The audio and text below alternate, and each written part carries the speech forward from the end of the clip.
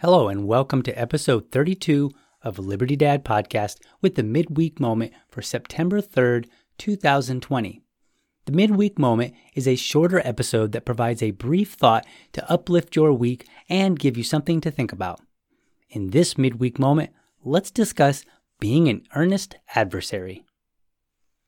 Are you an earnest adversary? It's an odd sort of question, isn't it? In his book, On Liberty, John Stuart Mill says this: "He who knows only his own side of the case knows little of that. His reasons may be good, and no one may have been able to refute them.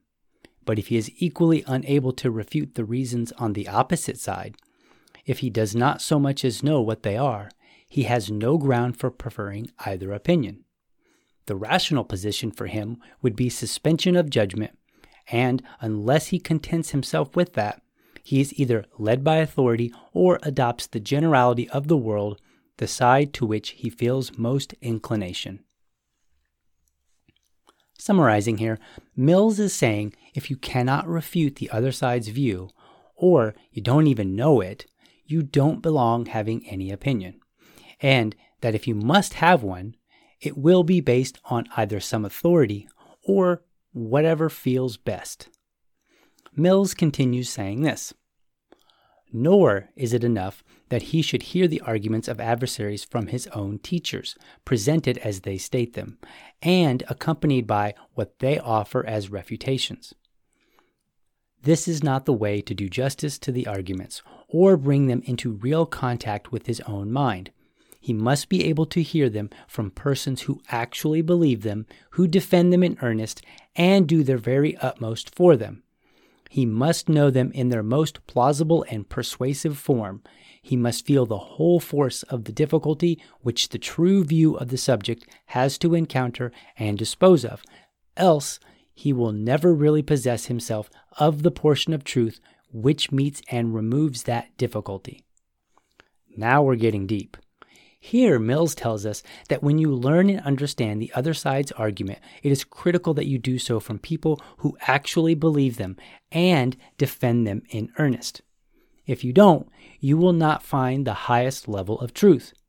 Any position you hold will ultimately be inferior to what it could have been. Consider the books you have read over time, or the books you have in your library, digital, or on a shelf. Do those books have competing narratives, or is it one big collection of books that you generally find agreement with?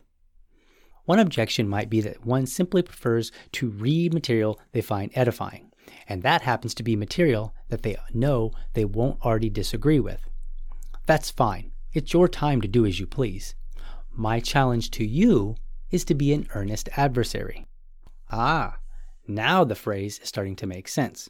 If we encounter ideas from someone who really believes them, that person will, as Mills states, defend them in earnest.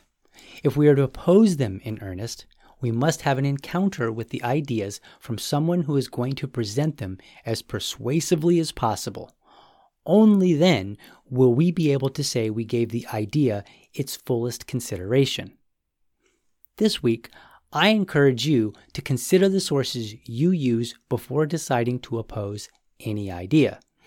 Any idea or set of ideas has many sources to choose from, and trying to learn from them all would be unproductive. However, you can identify some of the better sources by simply asking those who believe any given idea what source they think best presents it. That's all for today.